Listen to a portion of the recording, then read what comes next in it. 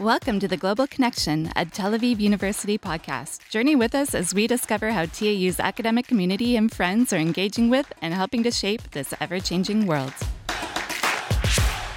Today I'm welcoming in the studio Sharon Frankel, who is the CEO of Tel Aviv University Canada, an organization that represents TAU to all of our fellow Canadians out there.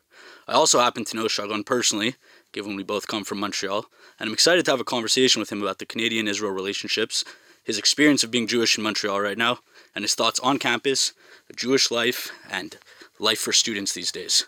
So welcome, Sharon. Hi, Ben. Thanks for having me. So I thought I'd start off by asking, what brings you to Tel Aviv today? What brings you to Israel? So, two reasons. We just had our annual strategic planning meeting with all the associations, the Friends Association of Tel Aviv University around the world.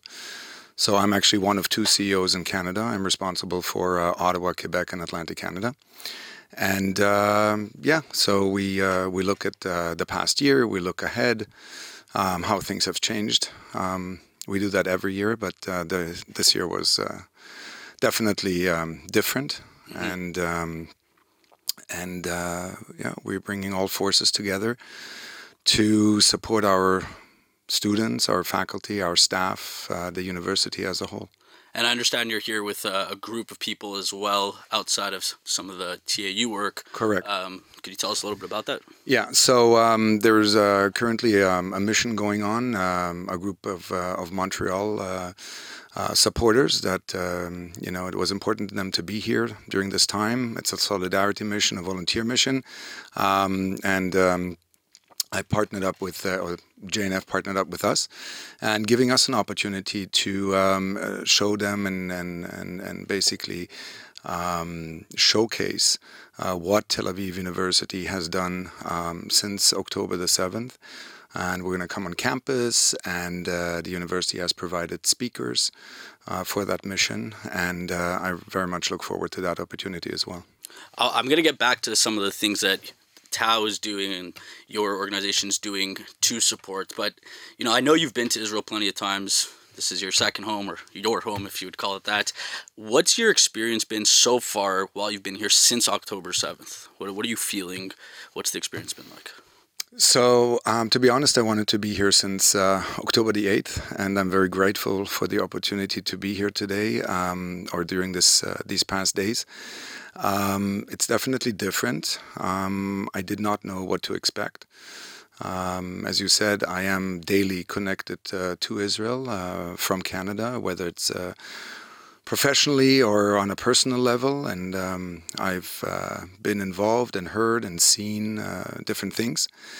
It is not easy to be here, but I think it was, it is very important to be here. It is important for me to be here personally, and to experience and to bear witness of what has happened since October the 7th. But I also feel, which is actually very stunning, is that it is important for the Israelis that we are here. Mm-hmm. And I see and I feel how much Israelis appreciate our visits during this time, like the mission, for example, and people coming. Mm-hmm. And I mean, not just for Jews, but primarily Jews, October 7th has been a big game changer. What was your experience on October 7th? Where were you? How did you start, getting information about what was happening? Could you just tell me about your October 7th?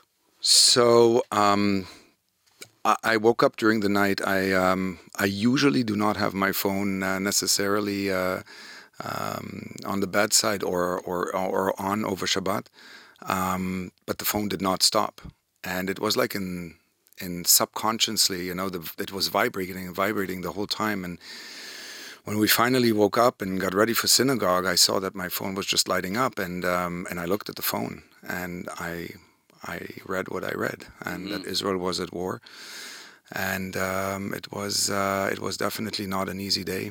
Went to synagogue, everybody was talking about it, and then we learned, and then especially Motzei Shabbat was tough. Yeah, I can imagine, especially being so far away. You feel, in some senses, probably helpless, relying on the news. And you have family in Israel? My wife has direct family here. I have extended family, very close friends from my time that I lived in Israel before moving to Canada, and we've had very sad stories. We had miracle stories. Son of very close friends of mine survived the festival Wow. by pure determination. He was one of the first in his car and out. So I've been really involved from far on a regular basis and felt very close. Again, not just on a private side, on personal side, but also through work and the work we do for the university. And, we're both pretty connected to our Montreal Jewish community. What's your feeling? What's changed in the community at home? And I say at home for those listening, I'm from Montreal. What's changed? What's been the sentiment since October 7th? So I don't think that I would have thought that I could say that, because I really believe that we live in a very special community. I've had the privilege to experience different Jewish communities around the world, having grown up and lived in different countries. Montreal is very special. You know that. We're very tight-knit, and we step up when we have to. But what I've experienced since October the 7th has been impeccable, incredible. The community, federation, individuals within the community. I was privileged enough to put an event together to help the university's emergency fund within just a couple of days. That was very successful.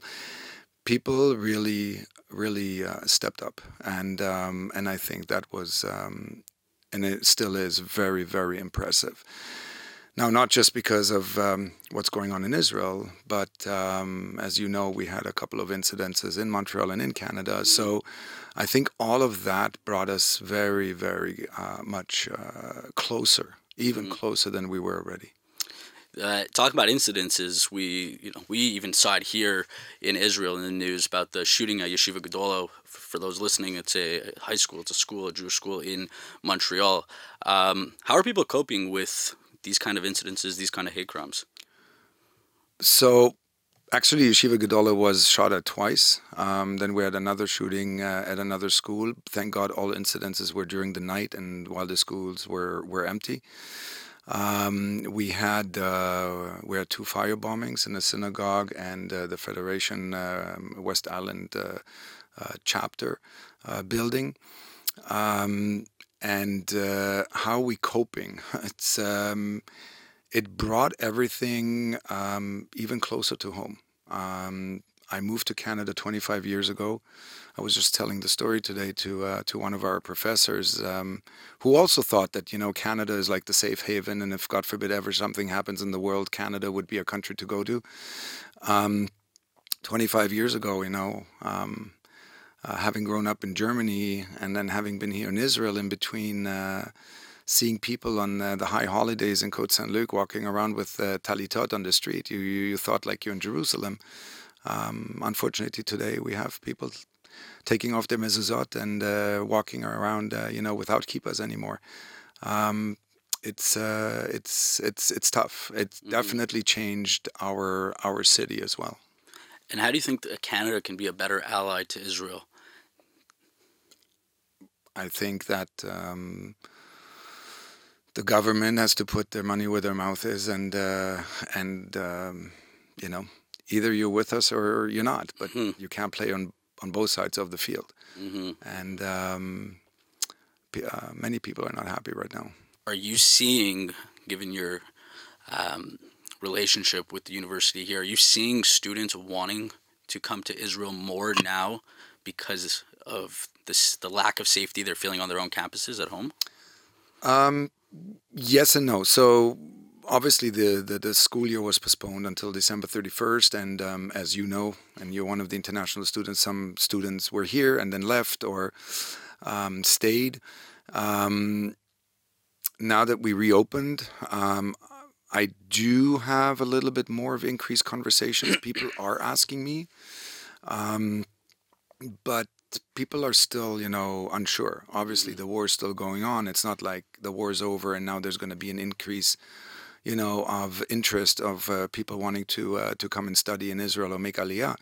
But yes, so I think, like I said before, these missions that are going on, they're very important, and I feel that interest of people that want to be here and that want to come here. And yes, I think that the situations in campuses around the world, as difficult and sad they might have a positive effect on our international students and bringing them to Israel.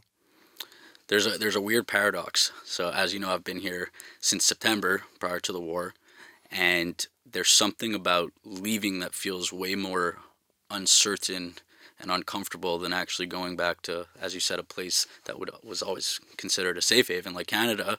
And I haven't left. I've been here. The sentiment that you're getting from people who are coming, on these missions, and people that you've talking to, and family, friends, whatever it may be. What are they feeling when they come here? Is it a sigh of relief? Is it, wow, it feels different than what we've been seeing online? Because there's obviously a lot of misinformation going on, and if you're not here, you only see one thing. What are some of the conversations you're having once people are arriving to Israel on these solidarity missions? So first of all, I And would for say, yourself, by the way. yeah. So first of all, I would say people that are educated and that they really know what's really going on. I hope they don't see just one side of the story, and they do understand the overall and the global picture, and why this happened, who did it, and what is the current situation. People that are coming to Israel, I think they might feel similarly than what I do, is that we felt very helpless being so far away. And I know that you met a couple of individuals from Montreal, and you interviewed them, and people they just want to be here. We want to be together.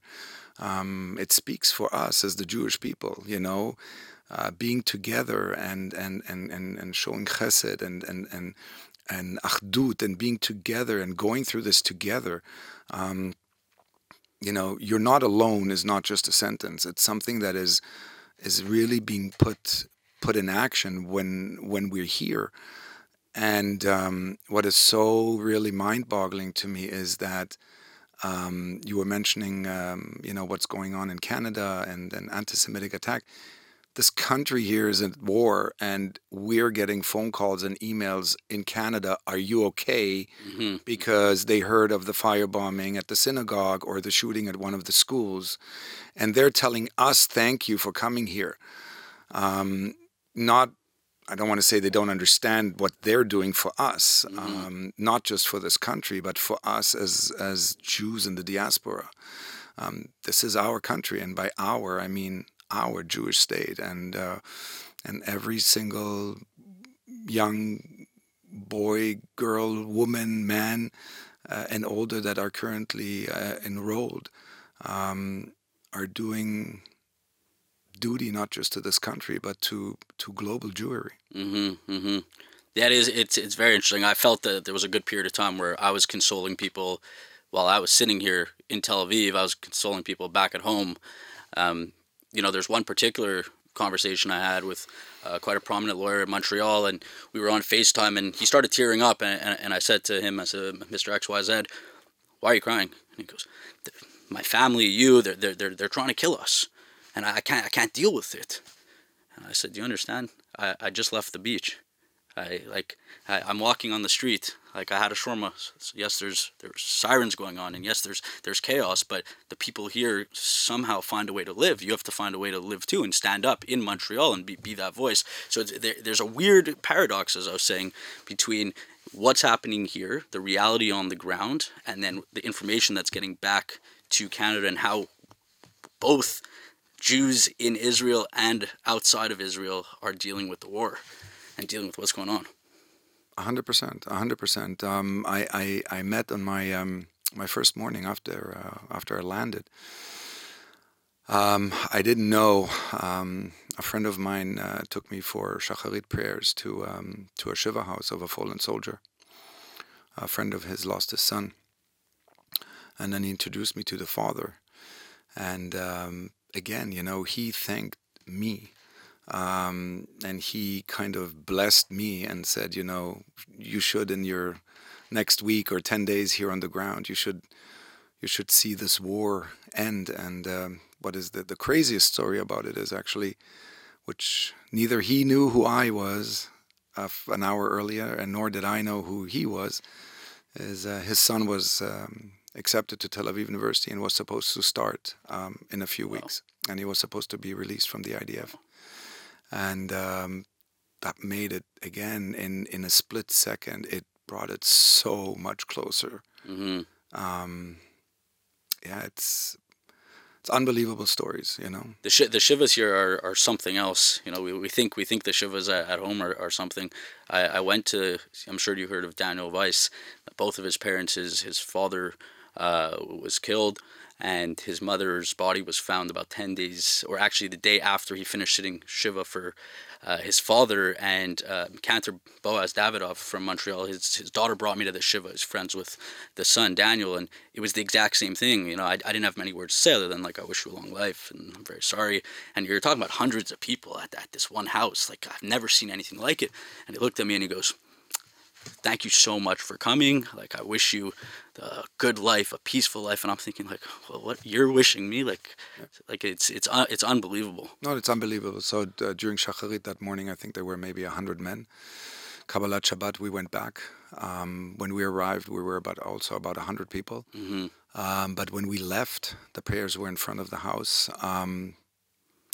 I would say, and I'm not exaggerating, I would say somewhere around 500, 750, maybe even 1,000 people on the street. Wow. In Ra'anana. It was crazy. Wow. Yeah, unbelievable experience. It's so interesting, and you could, you could talk to this maybe. A year ago, this country was so divided.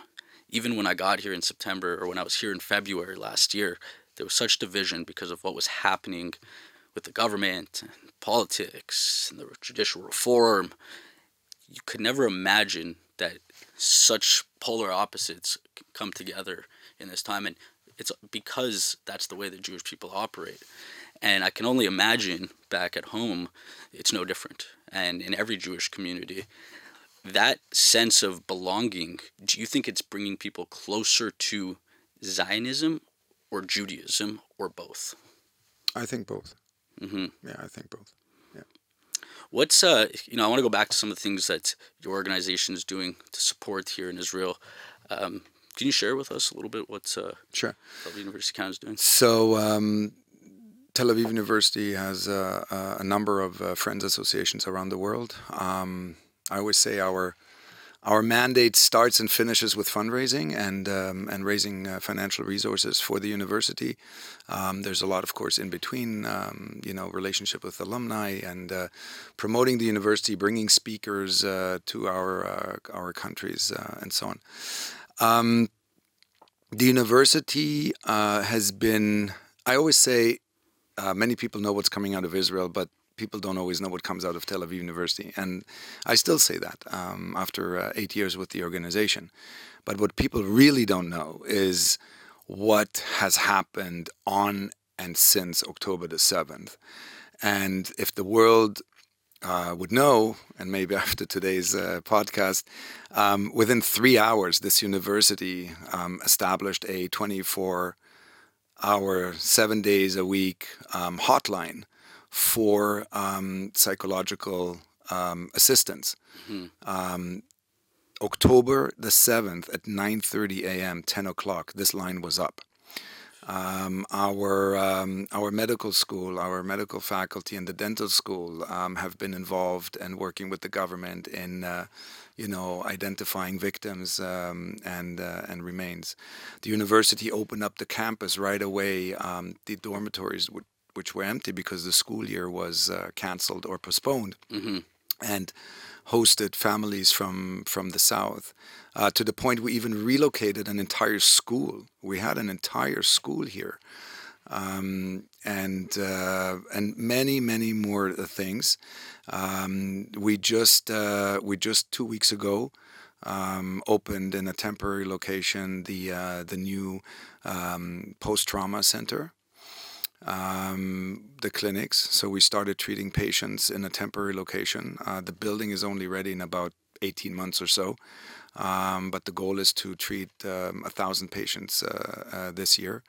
On the volunteering side, for example, tomorrow when the mission is coming on campus, we're actually going to prepare care packages for our student soldiers that are still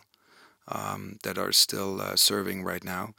I found out this morning that different resources were used for different purposes, and one was, for example, an email was sent out apparently to faculty and staff asking if they would be willing to open their homes to families from the South. Wow. And I heard that within 30 minutes, 150 people said right away, yes, whatever you need, for as long as you need.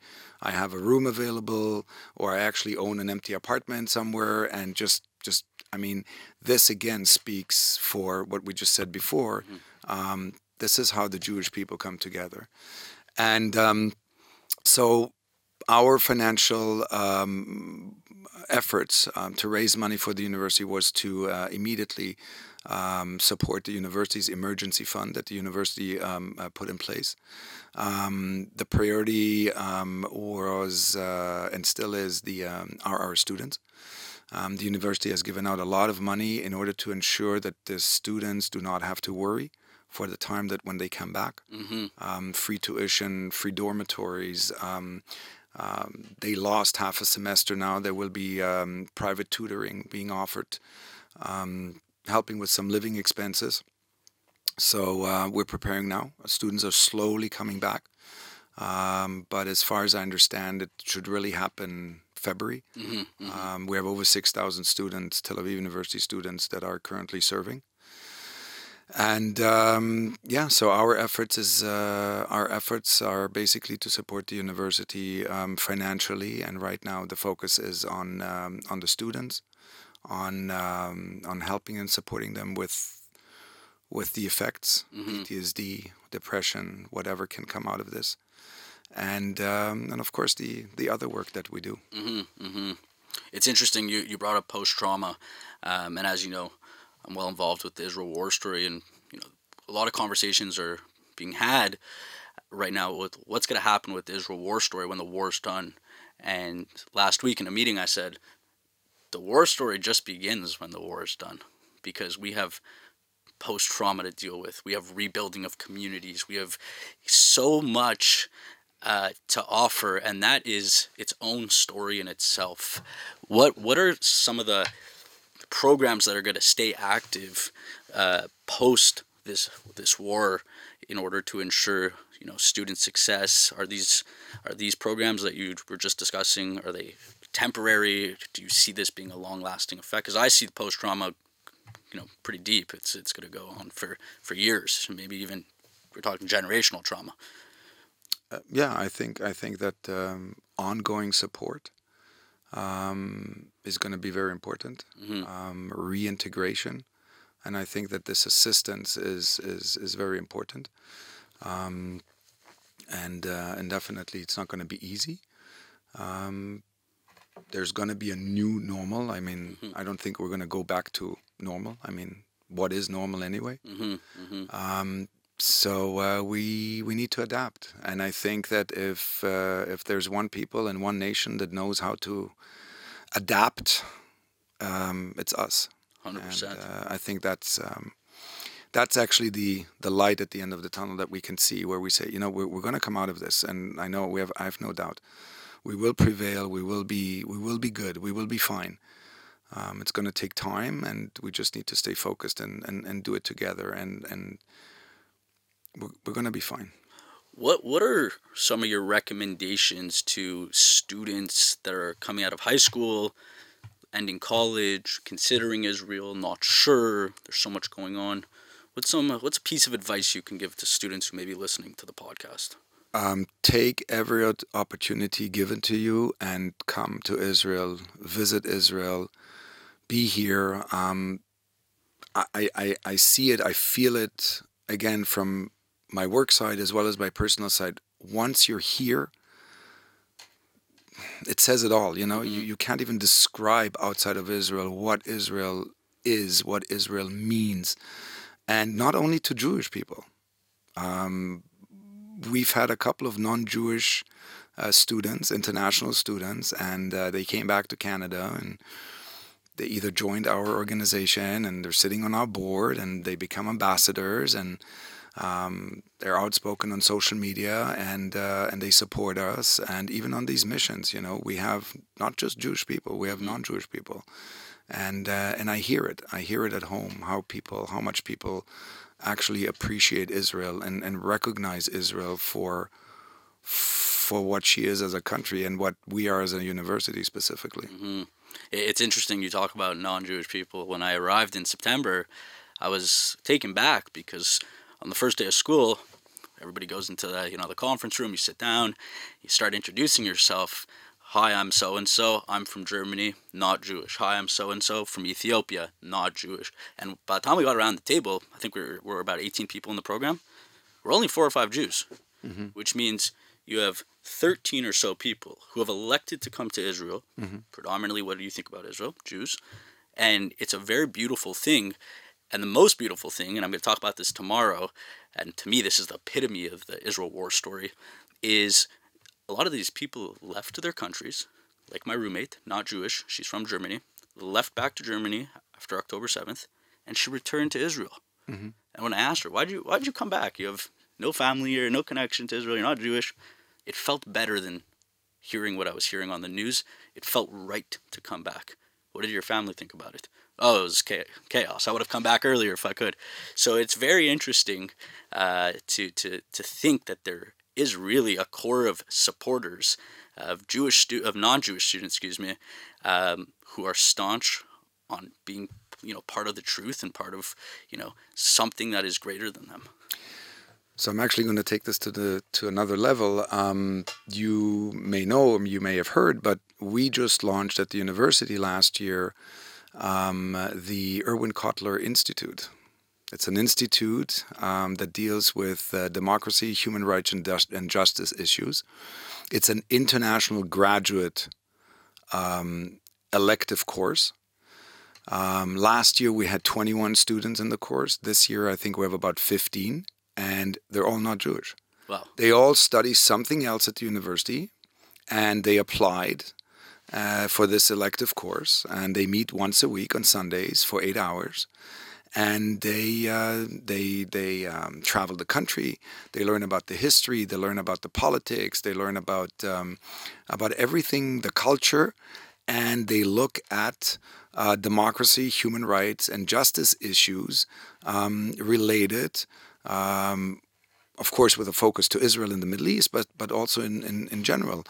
And who would have known that this institute and this program is as timely as it is today, and probably has never been more important than it is today.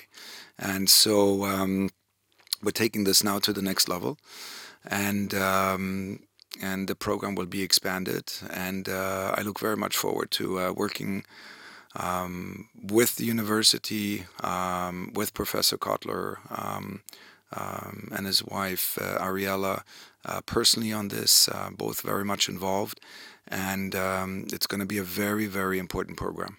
Why do you think it's only non-Jews? What's the significance of that? Why? Why? So first of all, I'm not sure it's necessarily done intentionally. I think last year there was one Jewish student in the program. It's like, preaching to the choir. No, we want, because what I didn't mention is that, for example, one of the requirements or outcome of this course, which could be a year or 2 years, is that we want these students to go back to their countries as ambassadors and basically teach what they were taught Mm-hmm. at the Erwin Kotler Institute, excuse me. And so it is very important to have these international ambassadors going back. And I think that this is one of the, the strong points that it attracts. It actually attracts more of the non-Jewish international students maybe than the Jewish ones. But again, we're in our second year, okay, and we're in the situation that we're in right now.